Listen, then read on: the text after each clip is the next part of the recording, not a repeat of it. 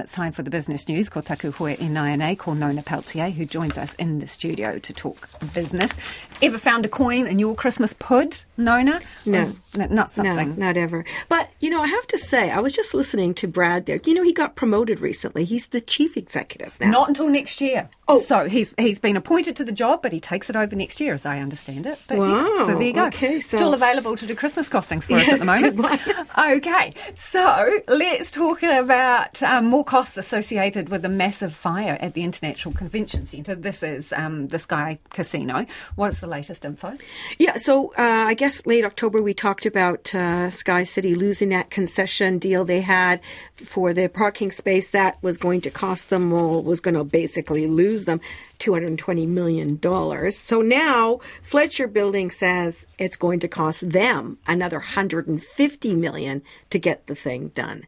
It's fallen behind schedule. The insurance payout that they received doesn't cover all of the costs that have taken its toll, not just because of COVID, but labor market shortages and so on. So instead of the building was originally going to open in 2019. That was the last open date before the fire.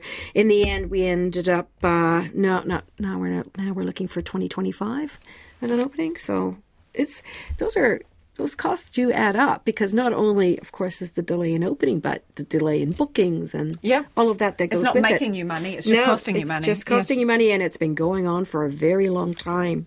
Okay, let's talk manufacturing activity. Is contracting at a faster rate. What's the reason?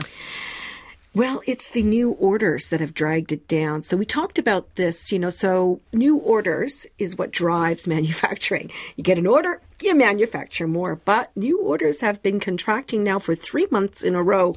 And the last number was 41.8. Anything above 50 indicates expansion. So 41.8 compared with 44.4 the month before. Those numbers show us that there's quite a deep contraction there, and that's been going on for 3 months in a row. And the senior economist at the Bank of New Zealand, Craig Ebert, says it doesn't get much worse than that when it comes to new orders.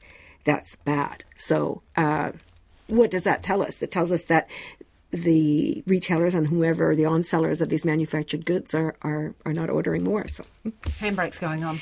Okay, Nona, tell us what the markets had to offer today. Okay, so the top 50 index, it ended up nearly 2 points. Now that's pretty good, because Fletcher was dropped 2.6%. That's a big company in the index. So we went up just towards the end of the day. We bumped up to end up in the black, 2 points, 11,604.